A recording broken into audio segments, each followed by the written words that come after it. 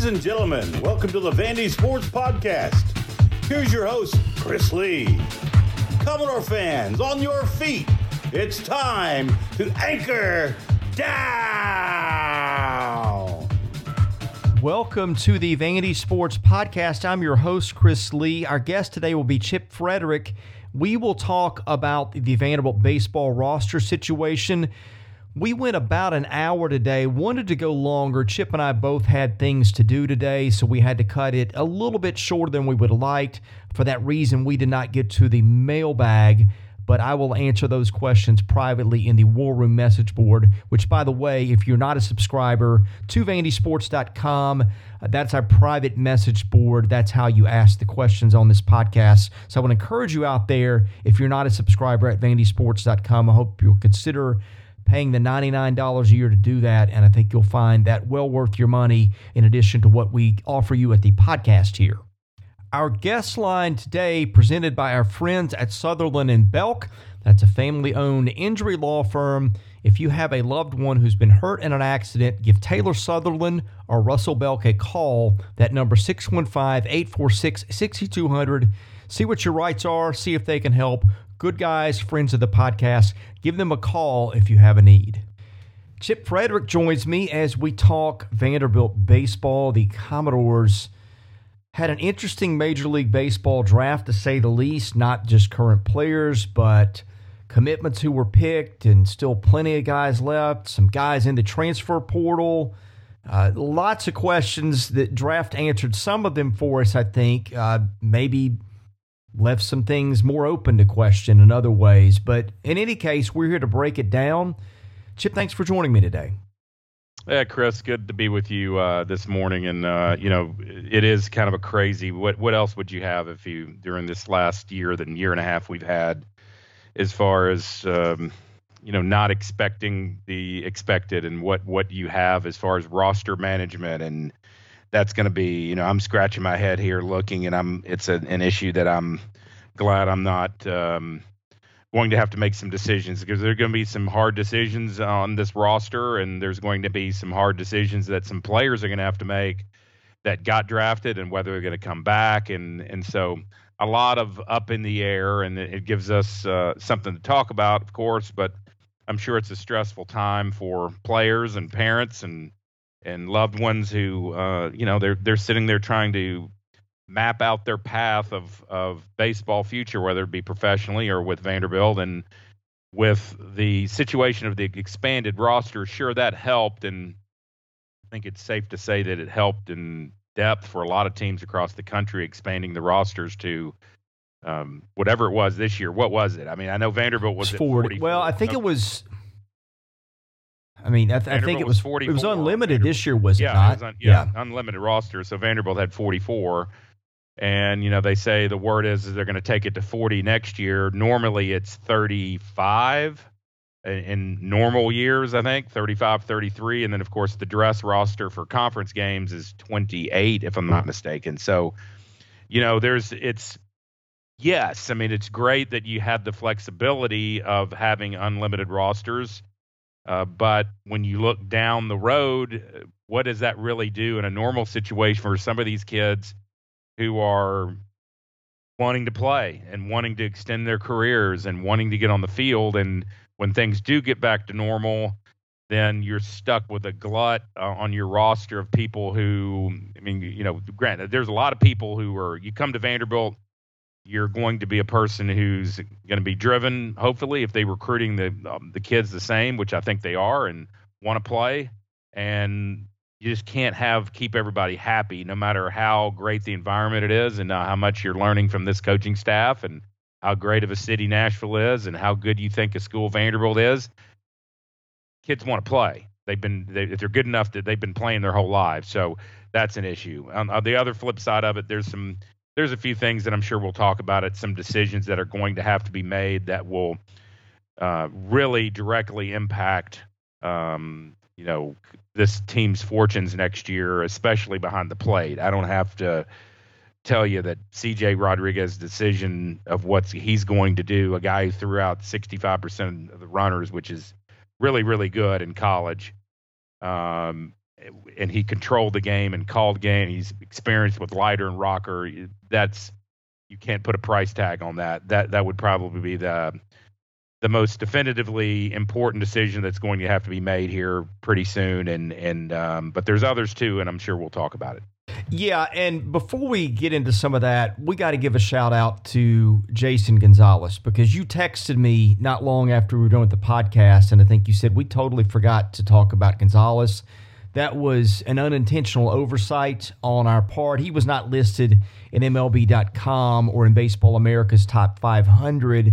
And so I think with that, kind of out of sight, out of mind, but that's one of those where you could have reasonably foreseen him getting drafted, given the skills he's got with the bat and given the regard for him as a prospect out of high school when he came to Vandy. Sure enough, he got picked in the 17th round by the White Sox. I just feel bad. We had a nearly 2-hour podcast last week to preview this event, never mentioned him, so I wanted to get that out of the way and give him his due there.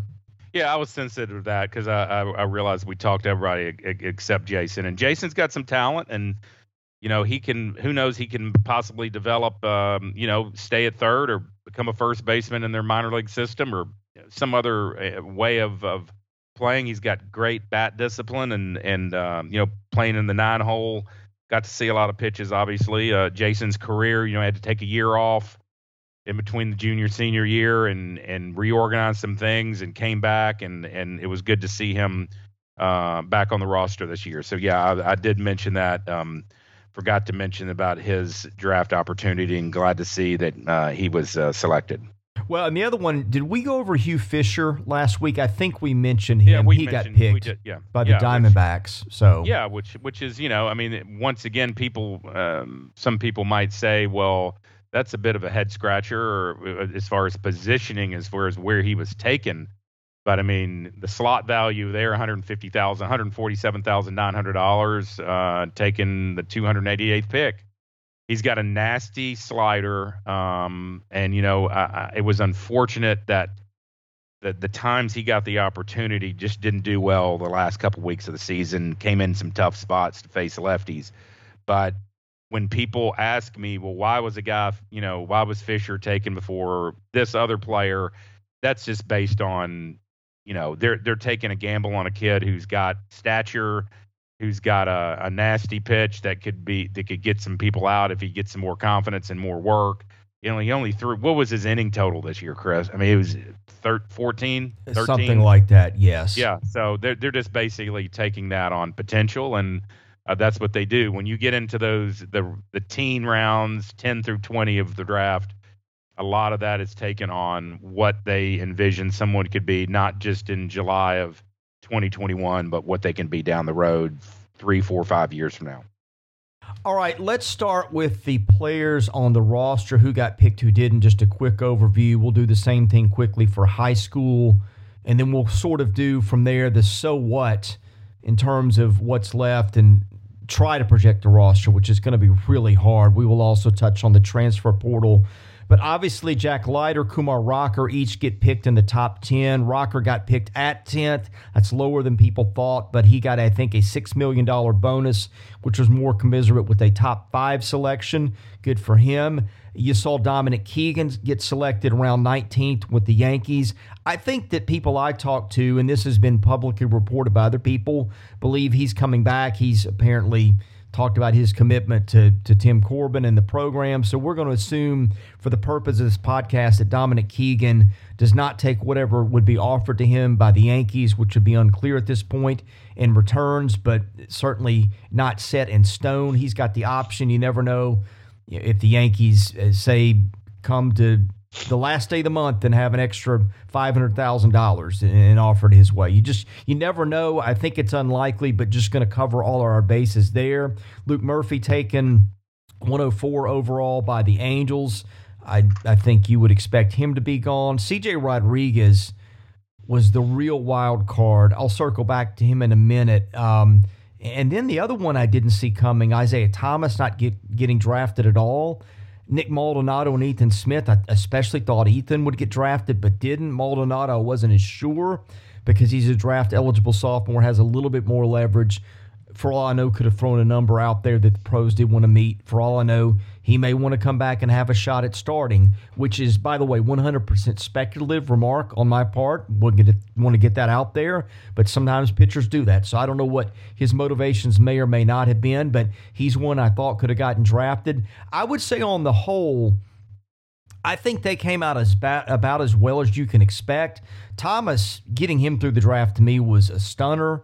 I know it didn't end well for him in Omaha, but he's a very talented player.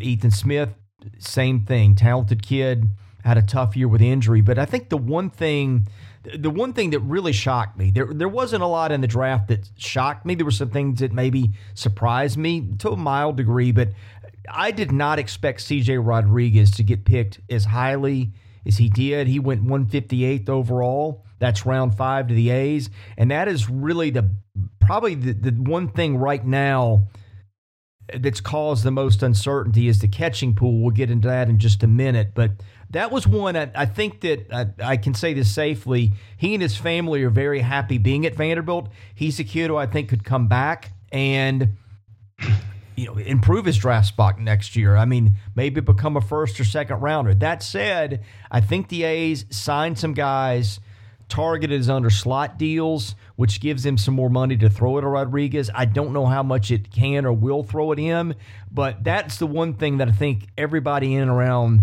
Vanderbilt baseball was like, okay, we did not see that one coming, him being taken at 158. Yeah, and he's a Southern California kid. Now, granted, Oakland's in Northern, but he's obviously grew up hearing about Oakland A's baseball along with the Dodgers and the Angels and all that. So that there's a little issue there that makes it a little intriguing, I'm sure, being drafted by a California team. But yeah, that surprised me a little bit. I thought he probably, what do you think he went? 50, 75 picks earlier than expected? Is that what the projection was, Chris? I've got them right here. MLB.com had him 236. BA had him 303. Perfect Game had him 299. So it was a little bit earlier, but look, let's be clear. That's not out of range for the talent he is, because he's a catcher who can do a little bit of everything. He can put the bat on the ball. He's an excellent defender. There's so many things he can do. So I don't think it was a reach of a pick. And I want to be clear, none of what I'm saying is that I'm surprised he got picked that high in terms of the talent. I just think that given that he's literally got, 3 more years he could use at Vanderbilt, given the COVID rule and those sorts of things. He's got a lot of leverage. He's got a lot of talent. He's got upside to improve from where he is. I just think, given that everybody thought he's happy at Vanderbilt, and I think he is, I'm not saying he's not. A lot of times when a organization picks a player in a spot in the first 10 rounds, it's got a pretty good idea that he's going to sign for whatever it can offer. So that's why it's a surprise. It's not the talent or anything like that. But yeah, between the projections and that, I just think, again, not something most people who were in tune to what's going on saw coming. Yeah, but you look at it becomes a situation when you're betting on yourself, right, Chris? I mean, if you're looking at what the Pirates did with Henry Davis at number 1, and I think there's no doubt that Davis is going to get paid under slot. I think that was a given, and he'll probably take it. I mean, I don't think Henry Davis is going to get $8 million in that spot. I just don't. I think the Pirates probably planned it that way, and they needed a catcher. Well, I mean, there's a huge difference between 8. Let's just say he gets 6 or 6.5 million dollars versus the slot where CJ is. So are you willing to come back and say, I can get second round money next year, third round money, I can double my money? There's all those things that have to be weighed, and that's what he's going to have to do. But I am convinced, I'm not saying I wasn't, a year ago that CJ Rodriguez is a big league catcher. I think he is. I think he can develop into one. So really, with the way he played this year, I thought he was the way he handled himself in Omaha and the Supers, and the way he handled Leiter and Rocker to hopefully big league pitchers one day. It only improved his stock. So that's a decision that he's going to have to weigh when you consider the. And I'm not sure, it escapes me now what the slot money is. And of course, they can pay over slot if they want to for that pick in the 5th round. But, this is where the intricate part of, you got taxes you got to pay on that money. And if you got an agent, all those things come off the top. And really, so all of a sudden it becomes, 150, 200,000 less than that you're going to get in your pocket. And is it worth it, whether you can bet on yourself and come back and perhaps get drafted in the second, early second round next year, or if he has a hell of a year, maybe earlier than that. So that's what it comes down to. Yeah, and the A's, the perception is that they're going to have a little money to play with. I think slot money for that pick, let me find it exactly. It is... 347, $330,100. So okay. Let's see. The A's picked in front of him Max Muncy, the shortstop from Arkansas, or the Arkansas commitment. Zach Geloff from Virginia went in round 2. The third baseman Mason Miller, right-hander from Gardner-Webb, who was picked higher than he and Geloff both picked higher than they were rated by most of the services. Denzel Clark, They took him in the 4th round. He's an outfielder from Cal State Northridge. He went about where he was projected. So the A's basically at 1 and 4 took guys about where the gurus had him rated, and then in 2 and 3 took players a little bit above where most people had them predicted. Not a ton, but a little bit. And so I think the presumption is they would use some signing money there to throw at a Rodriguez, but they've also got some guys down the line. You look at their top 10 picks, nobody in there was a huge reach as I'm looking at, well, let's see. Their 10th rounder might have been Jack Winkler, a shortstop, or Winkler, was not projected in the top 500 by anybody. The other guys were, so that's a long-winded way of saying that there might be a little bit of money there for Rodriguez. I don't think if the number is the slot that he's offered, my guess for him is it makes too much sense for him to come back. Yeah, it's just going to be I'm really anxious to see what that's going to be, and it might go, Chris, down to the last minute on this. And if depending on who they sign in advance, and that's the way that works. And I'm glad in this case that it's August 1st instead of the August 18th date, dragging on the first day class. So it'd be pure conjecture right now if I had to guess what was going to happen in that situation. But I know with Vanderbilt fans, based on his success, it would be like getting a major recruit in your corner if you get him to come back. Okay, I'm going to run down the commitments quickly. There were 13 commitments who were given draftable grades, I guess. I don't know if that's the right choice of words, but in other words, services like a Perfect Game or an ESPN or a BA and MLB.com gave them a rating, say, in the top 600 picks, which meant they thought they were draftable prospects. Only 5 of those 13 got picked, which tells me a lot of them had numbers that were too much for Major League Baseball. The guys that they, quote-unquote, got through without being picked. James Peyton Smith, who was about a top 150. Same with Jonathan Vastine, or Vastini, I'm not sure which it is. He's a shortstop. Then you go on down the line, Matthew Polk, Grayson Carter, Devin Futrell, J.D. Rogers, Ryan Ginther, Miles Langhorne, all undrafted. So you could presume they all show up at Vanderbilt. The 5 who were drafted, Jordan Lawler went 6th overall to the Diamondbacks. I was told he really wants to come to Vanderbilt, was in Omaha, but I think everybody realistically within that program thinks when you get picked that high, the money's just going to be too much. I don't think anybody's expecting him to be in Nashville. I wouldn't say, there's not a chance in a million that he'll be there. So you never know, but I would not, if you're a Vanderbilt fan, spend a lot of time hoping for that. Josh Baez, I think, is going to be gone too, 54th overall to the Cardinals, outfield commit. Then it gets a little dicier.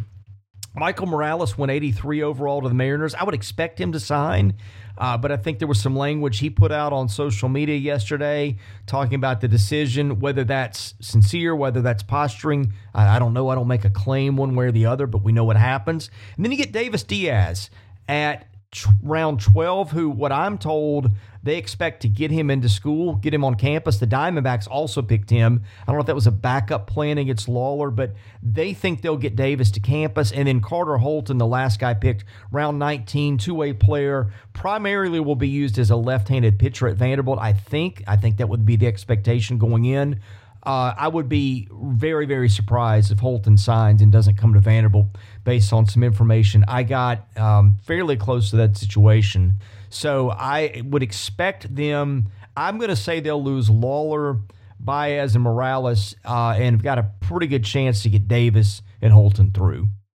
Yeah, and that's therein lies the situation with the roster management. When you have some guys who – you get some kids like you mentioned with Lawler who hangs out in Omaha and was around the team, supposedly went to the games, and you get and that relationship starts early, and some one or two of these guys sneak through and come to campus. That's where it really alters this roster management we're talking about, because and when we're talking about the returning guys, who would have thought that a situation 2 months ago, and I know we're going back to the Vanderbilt roster currently, where Thomas, Keegan, Ethan Smith, Maldonado were even conceived to be coming back. And then you talk about these kids you mentioned in the draft, and it just clouds the situation. I mean, Davis Diaz maybe is the type of kid, a couple years ago who would be someone who, he's definitely going to get he's going to get drafted and he's going to go, and then they sneak him on campus. So, and I've heard a lot of good things about him, Chris. Through some people that I respect a whole lot as far as him coming in and perhaps making an impact. So, the Carter Holton situation, he kind of made it known that I saw some video of him and some quotes that, very confident young man, feels like he can play, in this league early. And, he's 5'10", 5'11", electric fastball in the 90s. So, there's this balance of people making decisions on what's best for them and their family, and then versus what I just mentioned as far as CJ, betting on themselves that they can do better, or the fact that they want to play under a staff led by Tim Corbin and crew, that they want to get better, that they see what happens with a Sonny Gray who didn't sign, and David Price who didn't sign, and all these guys that came before them and how they bettered themselves. And this is the fact, too, that you see a team that continually is having success going to Omaha on a continual basis, it seems. And that's fun. Pro baseball, it becomes a business, and you're making $1,200 a month. You don't include your signing bonus, and you're driving in buses, and you're in they've cut the leagues down now in minor leagues, but you're still traveling in buses, and it's not the glorious types of playing what you were in Hawkins Field and playing in Baton Rouge and playing in Oxford in front of 12,000 people. And so the way college baseball has presented itself and grown over the years, there's a lot to be said about going to school, and it's got to be a stressful thing. It's not, I don't think, a split decision where, I'm coming to Vanderbilt, or I'm doing the opposite and I'm going pro, and I'm not even giving the other side the benefit of the doubt. So, yeah, and looking at this list, the surprise, the Holton thing, I think probably being drafted into the 19th round, he would have definitely had gone earlier. He probably made it known that, he was going to school, unless it was just something beyond crazy for someone of the pro team to draft him. And you mentioned Lawler. I mean, Lawler, what great publicity was that on the MLB network, I think it was, or maybe it was ESPN. Then he mentions Tim Corbin in the interview that he did of how much he respects him and wants to play for him. And, the publicity that this program got through these kids who went through the draft, and the current kids and the recruits, was just unbelievable. So, a couple surprises when you were talking about the incoming freshman or the possible incoming freshman, and we'll just have to see how it sifts out. This season of the podcast made possible by my friend Jody Jones, DDS, located at 55 Music Square East in Nashville.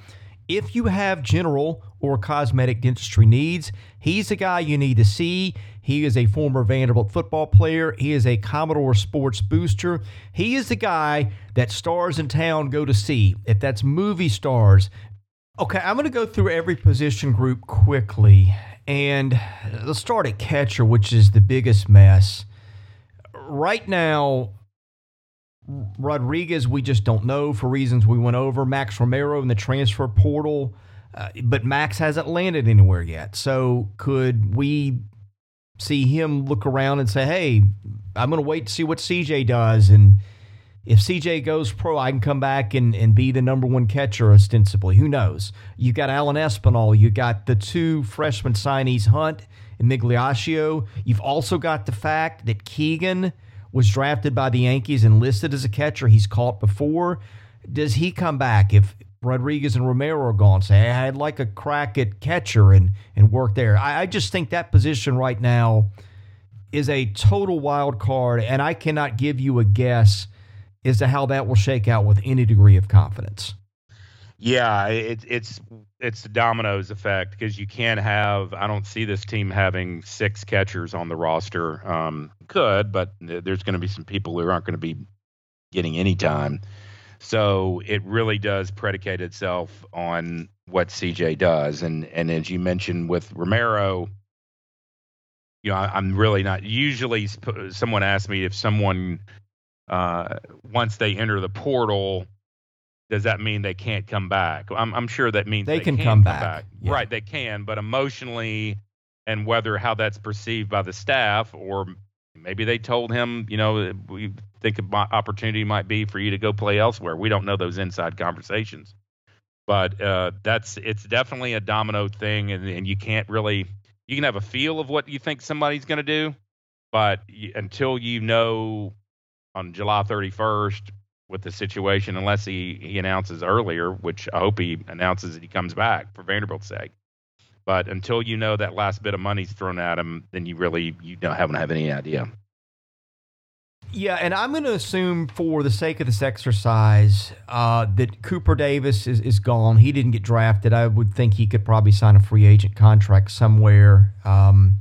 They've got Hogan, Duff, Pitaro, and O'Dowd in the transfer portal. I'm going to presume for the sake of this if they stay there. But then you go to first base, and that's another interesting one too, because if you get Keegan back, he's probably your first baseman next year. But again, we don't know whether he signs. Don't think he will. Says he's not going to. But does he return as their first baseman? I would think so.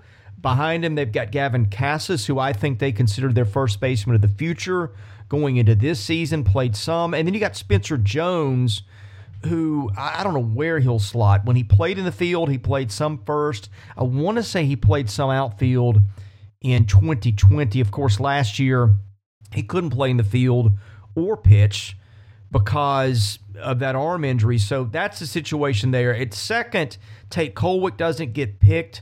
I presume he's your third baseman. At third, you presume Gonzalez is gone and Nolan slides over to third. At short, you would presume, I would have to think Carter Young ends up as their shortstop again. Well, of course he will. And then you've got, if they get Diaz into school, you've got the two commits, Gordon and Vastine, who they got through the draft, who are highly regarded. So your infield, we may not know where all the pieces settle, but that's a pretty nice combination of returning talent and certainly some quality at shortstop. And I would think that you'd see some of those shortstop commits maybe get worked in at second too, because that's the one place they are thin is middle infield depth with O'Dowd leaving. I think Pitaro, I can't remember if he was a corner guy or a middle. He didn't play much. But in any case, that's the place that I think you'll probably see some of those freshmen get some backup reps, maybe anywhere but first base. But that's, boy, if you get all those guys back, you get a healthy Young, you get Keegan back. In a dream scenario, you get Rodriguez back. That's one of the best infields in the country from day one next year. Yeah, and we all know that the Corbin moves those guys around. I mean, they practice and train at different positions. You might have, the shortstop take ground balls continually at second or third, and we've seen that all through. I mean, Austin Martin would do that often. So you don't get used to one position, and they can sort of play musical chairs with those guys where they can move them around. But I mean, on the sheer numbers of what you're talking about. If there's 44 on the roster this year, which I know just to remind people, they had an unlimited roster this year.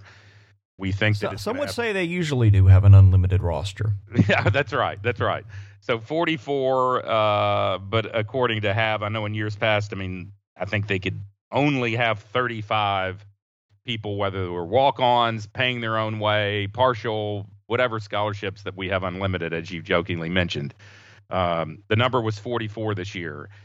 I'm seeing 11 off that number. If CJ comes back, if he doesn't, it'd be 33, 32 if he doesn't come back. And that's just based on just my math here. That does not include any freshmen that we just went over 10 minutes ago, and we've got a few that are coming to campus that we didn't expect. We thought maybe they were going to pass through and sign. So, there's going to have to be some movement here, and I'm sure there will be. And we talked about it last week. There's with these COVID things. I think you mentioned that.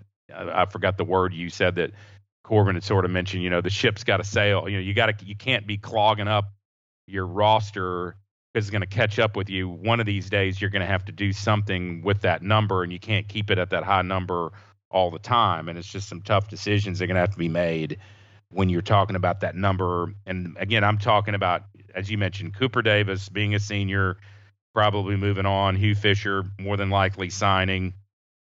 Taking in the Hogan, Patero, Duff, O'Dowd in the portal, and along with Romero. And then you have Locker, Ryder, Locker.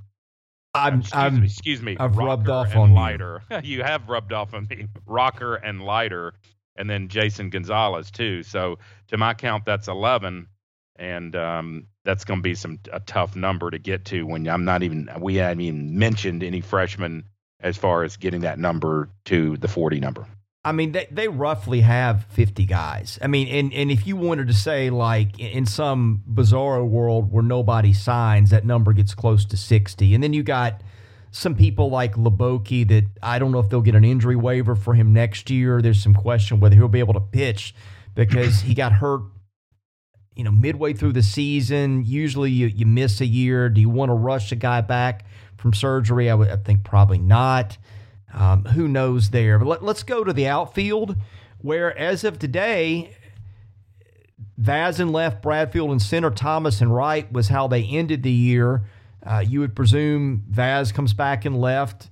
Bradfield, of course, will be back in center. Thomas, you'd presume, returns to school in right. I don't think he's going to sign a contract with anybody for an undrafted free agent money, given he was a top 100 pick. So that was just, other than Gonzalez, in fact, that might have been a bigger surprise than him getting drafted there, or excuse me, Rodriguez, was seeing Thomas not get drafted at all. But right now, I guess you pencil in the same starting outfield that they left the year with.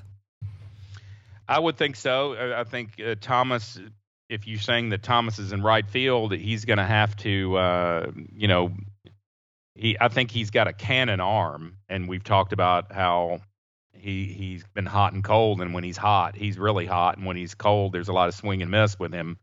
But I think just with more training and more practice out there defensively, I think he missed some balls in Omaha that maybe he should have caught or should have gotten to. And he's the real wild card out there because, of course, you got Leneve as well. Leneve is caught fire the last several weeks of the season, and then sort of slowed down there the last 2 weeks and didn't get much at bats and playing time. So it's a good problem to have. It's just the log jam is with these juniors who I've mentioned, who you probably 2 months ago were nowhere thinking that they were going to be coming back. Smith, Maldonado, Keegan, Thomas, Baz. Baz could have been someone, of course, he didn't get many at-bats the way he played at the end of the year in starting. I'm not saying that he should have maybe gotten a sniff in the draft, but he didn't. So it's eerily similar in a lot of ways to that 2019 team, but for different reasons. I think that 2019 team, national championship team, had some juniors who wanted to come back to do some unfinished business for various reasons. Emotionally, with the Donnie Everett situation, they loved being on that team, and it came to fruition for them. But for this year, it's coming up, and for the 21-22 campaign, the 22 spring campaign, you've got some guys who perhaps didn't get drafted where they wanted to, or didn't get drafted at all. And that kind of, when you got to weigh that as a coach, not saying that it's got to be it does have to be a little mental approach, because the last thing you want guys who want to come back and prove everybody wrong, but you don't want to have is people playing for the wrong reasons and feeling sorry for themselves and not wanting to and doing it for the wrong reasons. And of course, they have that opportunity to come back. It's not like we get spoiled as people who follow Vanderbilt that, oh, if you don't get drafted as a junior, you're no good. You're a failure. That's not the case at all. There's different reasons why kids don't get drafted. It could be injury. It could be the fact that maybe their number was too high, or, in Ethan Smith's situation, there's some uncertainty there. You mentioned that you would have said 2.5 months ago Ethan Smith wasn't going to be drafted, I would have said you're crazy. But there's the situation of the not enough data, I think, on him, and perhaps some arm issues he had when he tried to come back from COVID that could have had some scouts wondering, well, maybe we should maybe wait a year on him.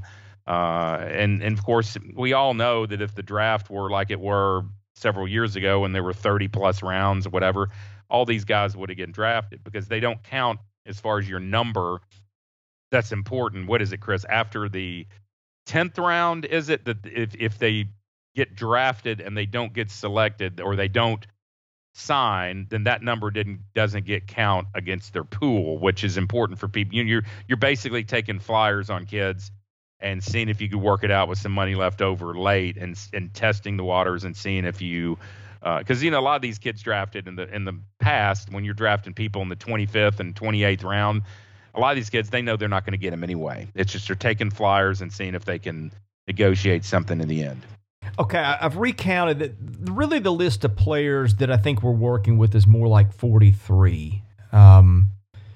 Okay, well, no, not yet, because I'd said 50 earlier, and I had some guys listed. Like I had Spencer Jones listed, a first baseman and an outfielder, just as we go through the options. So just to clear that up from early in the podcast, no, they're not going to have to shed 10 guys. It's going to be a lower number than that. Again, Leboke, I don't know if they get a waiver if they redshirt him next year. I think that I don't mean to mindlessly speculate here, but that's something that's been brought up when not when I've talked about it with the team, but when I've had roster conversations with some other people. Some people have said, hey, would they consider getting an injury waiver for Leboke? Well, I don't know, but I want to throw that out as part of the roster math.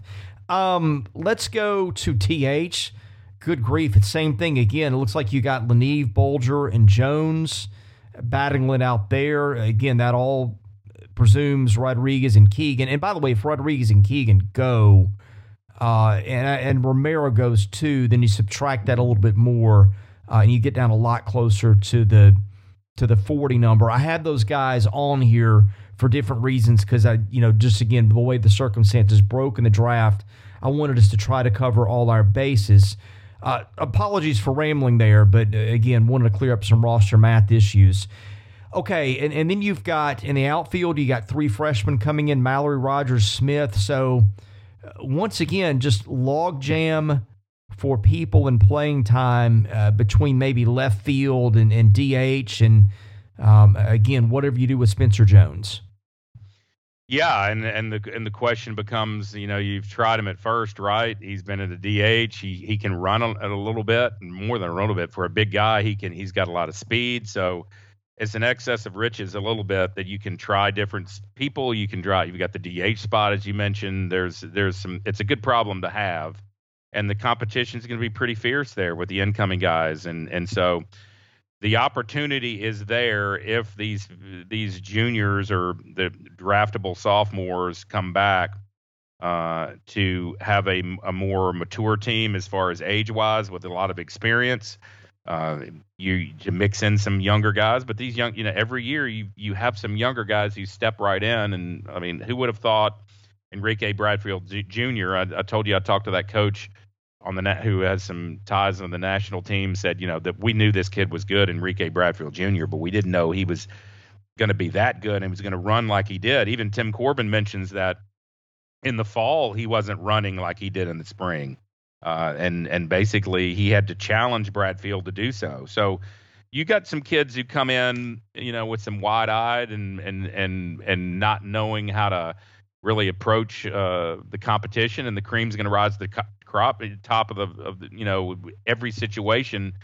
And so those are going to be some fierce battles in all those positions you mentioned. The outfield, the infield looks pretty set, but you get some kids come in there that. As Corbin says, the positions are not owned, they're rented, and there's going to be some fierce competition. I mean, just imagine if Lawler had come to campus. This is play fantasy. What if? I mean, what happens at shortstop, Chris? I know. The possibility, we could sit here, we could literally podcast all day and probably not nail the exact scenario that is going to play out. Yeah, and one of those years, I know the money's still good, and they're still offering it, and Big League Baseball still has the resources to do it with their pools of money and their bags of cash to do it. And I've talked a couple weeks ago about the scenarios where some schools get wiped out by a draft. It looks like Tennessee got, I don't want to say devastated, UT Knoxville, but they got hit pretty hard. I know I mentioned, some people mentioned that Alabama got some top recruits, and all the way around. LSU, I think, had some early, some of their signees taken. But so when teams get wiped out, well, what happens when the opposite happens? What happens when you have a top 5 in the country recruiting class, and as Vanderbilt has had and will continue to have? What happens when that happens and they all come? When they sneak through and they don't sign, when you have kids who you expect to go pro and they don't, then what do you do? When the Carter Holtons of the world who, insist they're coming to Vanderbilt and they don't get their number and they come, then you're stuck with that 50 number you're talking about. And then what do you do? And that's what I would be concerned with as a coach. If you got your dry erase marker board in your office or whatever it is. I know there's some charts and they're doing all their finagling of how we're going to handle all this. And every team probably in the country has this. But the fact of it being such an unknown compared to any sport that's out there, baseball, football, you don't have to deal with any of this stuff in these other sports like you do in baseball. And it's got to be maddening to think about what happens in a perfect case scenario when it happens one way or the other in building your roster. Chip, you're still pressed for time, aren't you? Yeah, we got to get head out of here in a little bit, but we can talk a few more minutes. But I'm good. Okay. Pitching. Let's try to wrap this up in a few minutes. Okay. Oh, by the way, one more thing. I didn't mention Calvin Hewitt, TJ McKenzie. Those guys were outfield backups last year. Again, put them on the sheet of guys who you could see back again next year in the outfield. Let's go to pitching. God knows it won't play out like this. I've got 6 starting candidates. You never know who else they'll throw in. But right now, I'm looking at starting pitching candidates. The 6 that may make the most sense to me: Little, Riley, Ethan Smith, Doolin, Schultz, McIlvain. Yeah, I agree with that. That's a good list to go with. It's going to be different. It's going to have to be some change for Vanderbilt fans of having the rocker-lighter combination going 1-2. But always it seems like every year someone steps to the forefront. A freshman comes in April or early April, late March, and seizes the opportunity. And a lot of those battles you see in the fall will happen where someone will separate themselves. But that's a very good, very talented group of 6 that you mentioned. And then the Maldonado, can he turn into be like a Cops type pitcher where he's used, twice on the weekends on a consistent basis, and he can get 6 to 9 outs. And that's something also to look at. So there's enough arms there. You got to wonder if with a Doolin situation or Brett Hansen situation, those two guys too, whether they can step in, and they certainly have the accolades, but for different reasons. One was injury and one was returning from a Mormon mission, where he's an older kid as a freshman, and I know they're both and the situation with Hansen, he's been pitching in the summer league and has gotten a lot of action. And bumpy road, not horrible, but not great so far. So, but he's just getting his feet wet again. So I would add those two, and as far as wild cards to the 6 that you mentioned, people who can step up, and then you got to establish your pen. I don't know if McIlvain is, I think he's a Sunday starter at best, but a darn good Sunday starter if they needed him.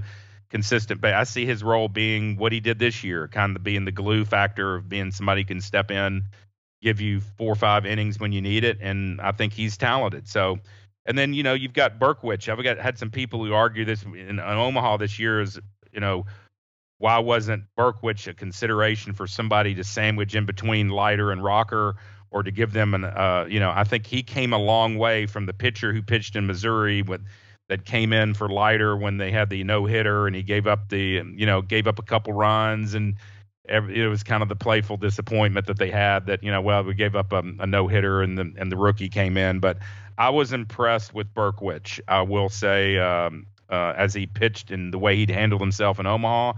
And he's a guy that could give you some, maybe a midweek start, or some innings on the weekend. So, it's not like the cupboard's bare. I've seen some messages on your board that, yes, it's going to be different. Of course, it's going to be different when you have 2 guys taken in the top 10 picks, as talented as they were.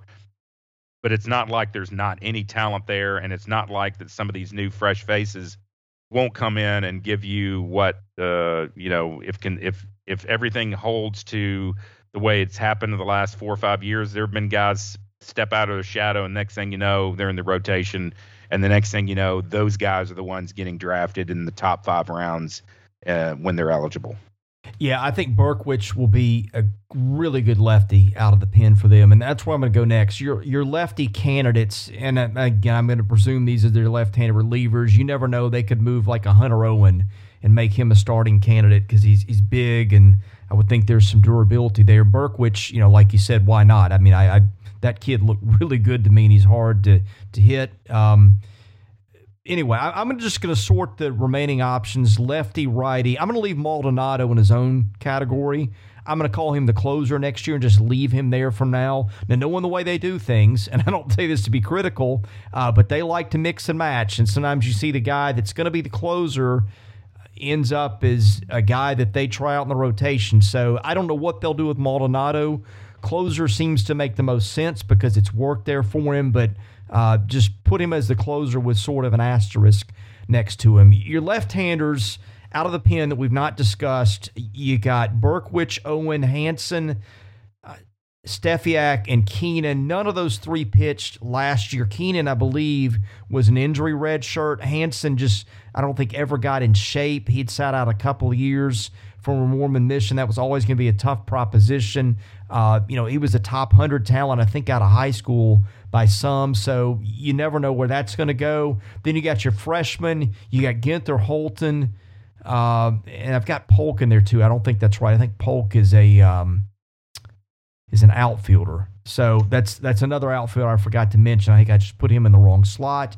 Righties, you got Myles Garrett. I don't know about the surgery when that happens, when he returns, but he could be a right-handed option if he's healthy. Then you got Evans, Bradley, and Moore off the roster. The last 2 didn't pitch a lot. Evans threw, I think, a little bit in Omaha. I want to say he mopped up in that second game against Mississippi State. Then your freshmen, you got Carter, Cunningham, Magrin's region, and James Peyton Smith, who's a highly regarded kid they got through the draft. And again, whatever you do with Leboki, just to put him on the list in this discussion too. But tons of arms, Chip. Yeah, and this team, this staff has had, I would say, an abnormal amount of left-handed, lack of left-handed pitching. If you really think about it, Berkwich was. Of course, we had, the Hugh Fisher situation. Would he come in situations to get an out or two. But Berkwich was the only kind of middle innings reliever to give him some innings this year, and I know they want to expand that. So, lots of names, Chris, lots of time to sort it out, and it's going to be a competitive fall. And some, who knows? Every once in a while, you get some freshmen who we've had this happen that don't report. I'm not sure that's going to happen this year, but for whatever reason, some guy gets homesick or sees the writing on the wall or doesn't, work out and leaves in December or January after their fall year. There's all sorts of things. And I'm not, this coaching staff has their work cut out for them, but it's not like it's a talent, it's not a talent issue. It's just sort of moving the positions around as far as making the most competitive situation for the fall. And that's why they have it. I hope that, they haven't announced plans yet as far as having another series with an Oklahoma State, if they're going to do that, or if they move on to another one of Tim Corbin's close contacts, which makes sense that they do that. They do, if it's playing teams like a Tulane, I'm not saying that that's going to happen, but the fact that there's ties to that staff or moving it to, but I do know that if you notice, they want to play a competitive game in the fall, a series where they can get as much work in and put these players in game situations as much as possible and get them battle tested before they get out there in the spring. Yeah, they've done Texas, that was there, Oklahoma State here and there, and Fullerton, right? I think so, yeah. Yeah, they did Fullerton about 6 or 7 years ago, so who knows. But, Chip, I apologize. We kind of had to rush through this. Both of you and I had things pressing this morning that we had to tend to that just couldn't be helped, and so this went a little shorter than I think we would have liked to have done. But, again, thank you for joining us. Any parting thoughts before we end the show? No, I just think that the surprise, I would say it's a little surprising, more than a little surprising about Isaiah Thomas. Not sure what that tells us looking back in summary of the draft. Well, it'll be very interesting to follow his path, how they get him to where he's coming back. If he does so, unless he signs unexpectedly a free agent contract, I don't think he will. Don't have any inside info, but how they're going to do that. Any other surprises, I say, of course, the CJ Rodriguez situation is one to follow and one that I think will be very important one for this team's success. I'm not saying it's going to be a failure if he doesn't come back or the world's ending, but that's one to watch that I think if he comes back, that really solidifies, as you mentioned, not only the middle infield where they can shell around and move some guys, but also behind the plate, which we saw how valuable that was this year. So, looking back on the draft, a little unusual as far as that's concerned. People probably went where they wanted, as far as Rocker and Leiter, and it's good to see that Rocker, even in that 10th spot, is going to get paid like more of a fourth or fifth pick, and happy for those guys. Good to see the smiles on their faces and get rewarded like they did. Very happy for Luke Murphy. I'm sure he's going to get, going to go and get some good money, and I think he's a big leaguer one day. I think he's a guy that's a couple years away, but I think you'll be seeing him on a big league mound as well, along with Rocker and Leiter coming up. So good publicity in summary, Chris. It was a great the disappointment of losing the College World Series in the final and all that happens, but my goodness, you cannot say enough about what the publicity that Vanderbilt had as far as a program. I think Vanderbilt's social media did a great job. And I'm not sure who was in charge of that, but pumping out on Twitter, Facebook, Instagram, the videos they did with Corbin narrating what it's like to be a Vandy boy and how you never leave when you go pro, you're always considered a Vandy boy. It was, I'm going to pay credit where credit is due. They did an outstanding job of taking advantage of where they were from the top picks, and they ran with it. And sometimes people can be critical of things over there in the media relations or the fact that they dissolved the department. I get all that. That's a whole separate discussion. But the Vanderbilt baseball media division, those in charge of that, their social media and the promotions, I will say that they took advantage of it and did a great job of promoting this program in the last 7 days.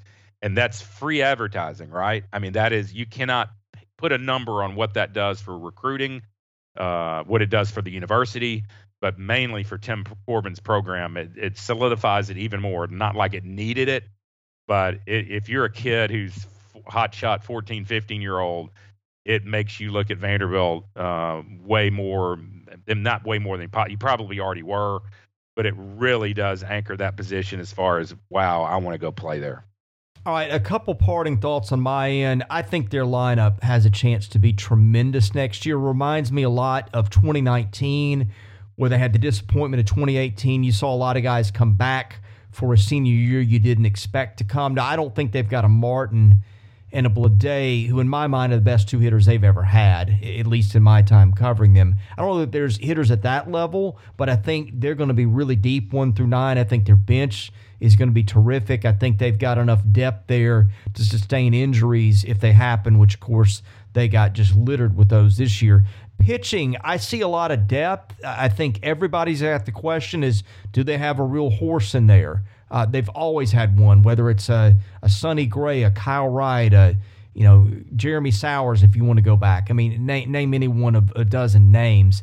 That's the real question. Is Little, Riley, one of those guys, even Ethan Smith, ready to step up and be that, first or second team All-American guy? That's the biggest question, I think, outside of maybe catcher on this team. I like some of the younger arms they've got. They got some talent. They always have 2 or 3 freshmen who step up and are ready to go. So I have a feeling they'll figure it out with pitching. They usually do, but should be an interesting bunch to watch next year. Again, my apologies that we didn't get to everything, and some mailbag questions that were left, which get left in our war room. I will take the time and try to answer those personally in the war room since we didn't get to them today. Chip, you've got a thriving real estate business. I'll let you tell folks about that before we close. Yeah, I'll just be real quick, Chris. Frederick and Clark Realty, we're Vanderbilt folks. We've been around for since early 1960s, and long time relationship with Vanderbilt, with our ownership group, and my late father being a former basketball player there in the 1950s. So established firm. We have over 180 agents here in the Middle Tennessee area, 2 locations, one in Brentwood in the Maryland Farms area, and one in Green Hills, 2 blocks north, or it'd be east of the mall. So looking forward to talking to any of your listeners here. If you have any real estate needs at all, residential real estate needs on the buy or sell side, give us a try. Give us a call. You can call me personally, Whit Clark, a Vanderbilt graduate, big baseball fan on the ownership group. My brother Steve, Vanderbilt graduate, he's the head broker of the company, and myself also an owner. So we just ask you for a chance if you're looking at any type of scenario of selling your home in this competitive market. Do me the favor of at least talking to us so we can walk you through it and give you some professional advice. There's a lot of money to be made out there if you're going to stay in the area. If you sell your home, you're going to have to buy another home, and that's where it gets tricky as well. So don't forget that. There's a lot of resources on the internet with people buying your homes and making an offer of a quick offer and sell quickly.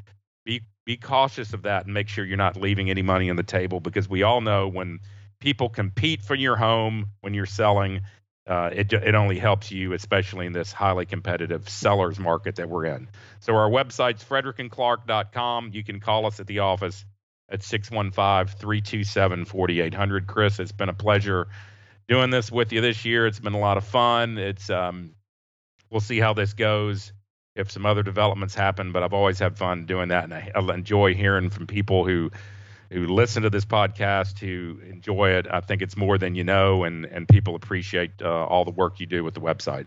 Well, thanks. And I know I got a lot of great feedback on having you on the show this year, too. We appreciate that. We'll do a couple more of these maybe before calendar year. I think maybe we could do one in August when the dust settles on this, maybe, and clear up some loose ends. Then, of course, fall ball in October. Would love to do one of those with you, as I know we'll both try to be there at that series. Yeah, that'd be fun to do. So thanks to all the support of a good year for Vandy baseball, and great things to come coming down the road. Just keep the faith and buy those season tickets and make it a normal thing when we can pack the Hawk out and get it to more. I think one thing that we've seen this year I think it was not a wake-up call, you would say, for Vanderbilt fans, but you see what Mississippi State did, and I'm not saying we can get 19,000 people at a game, but I don't see any reason why, and I'm just challenging out here. I know that different people have different means, but to me, there's no reason why the Hawks shouldn't be packed out every game, and I think this team deserves it.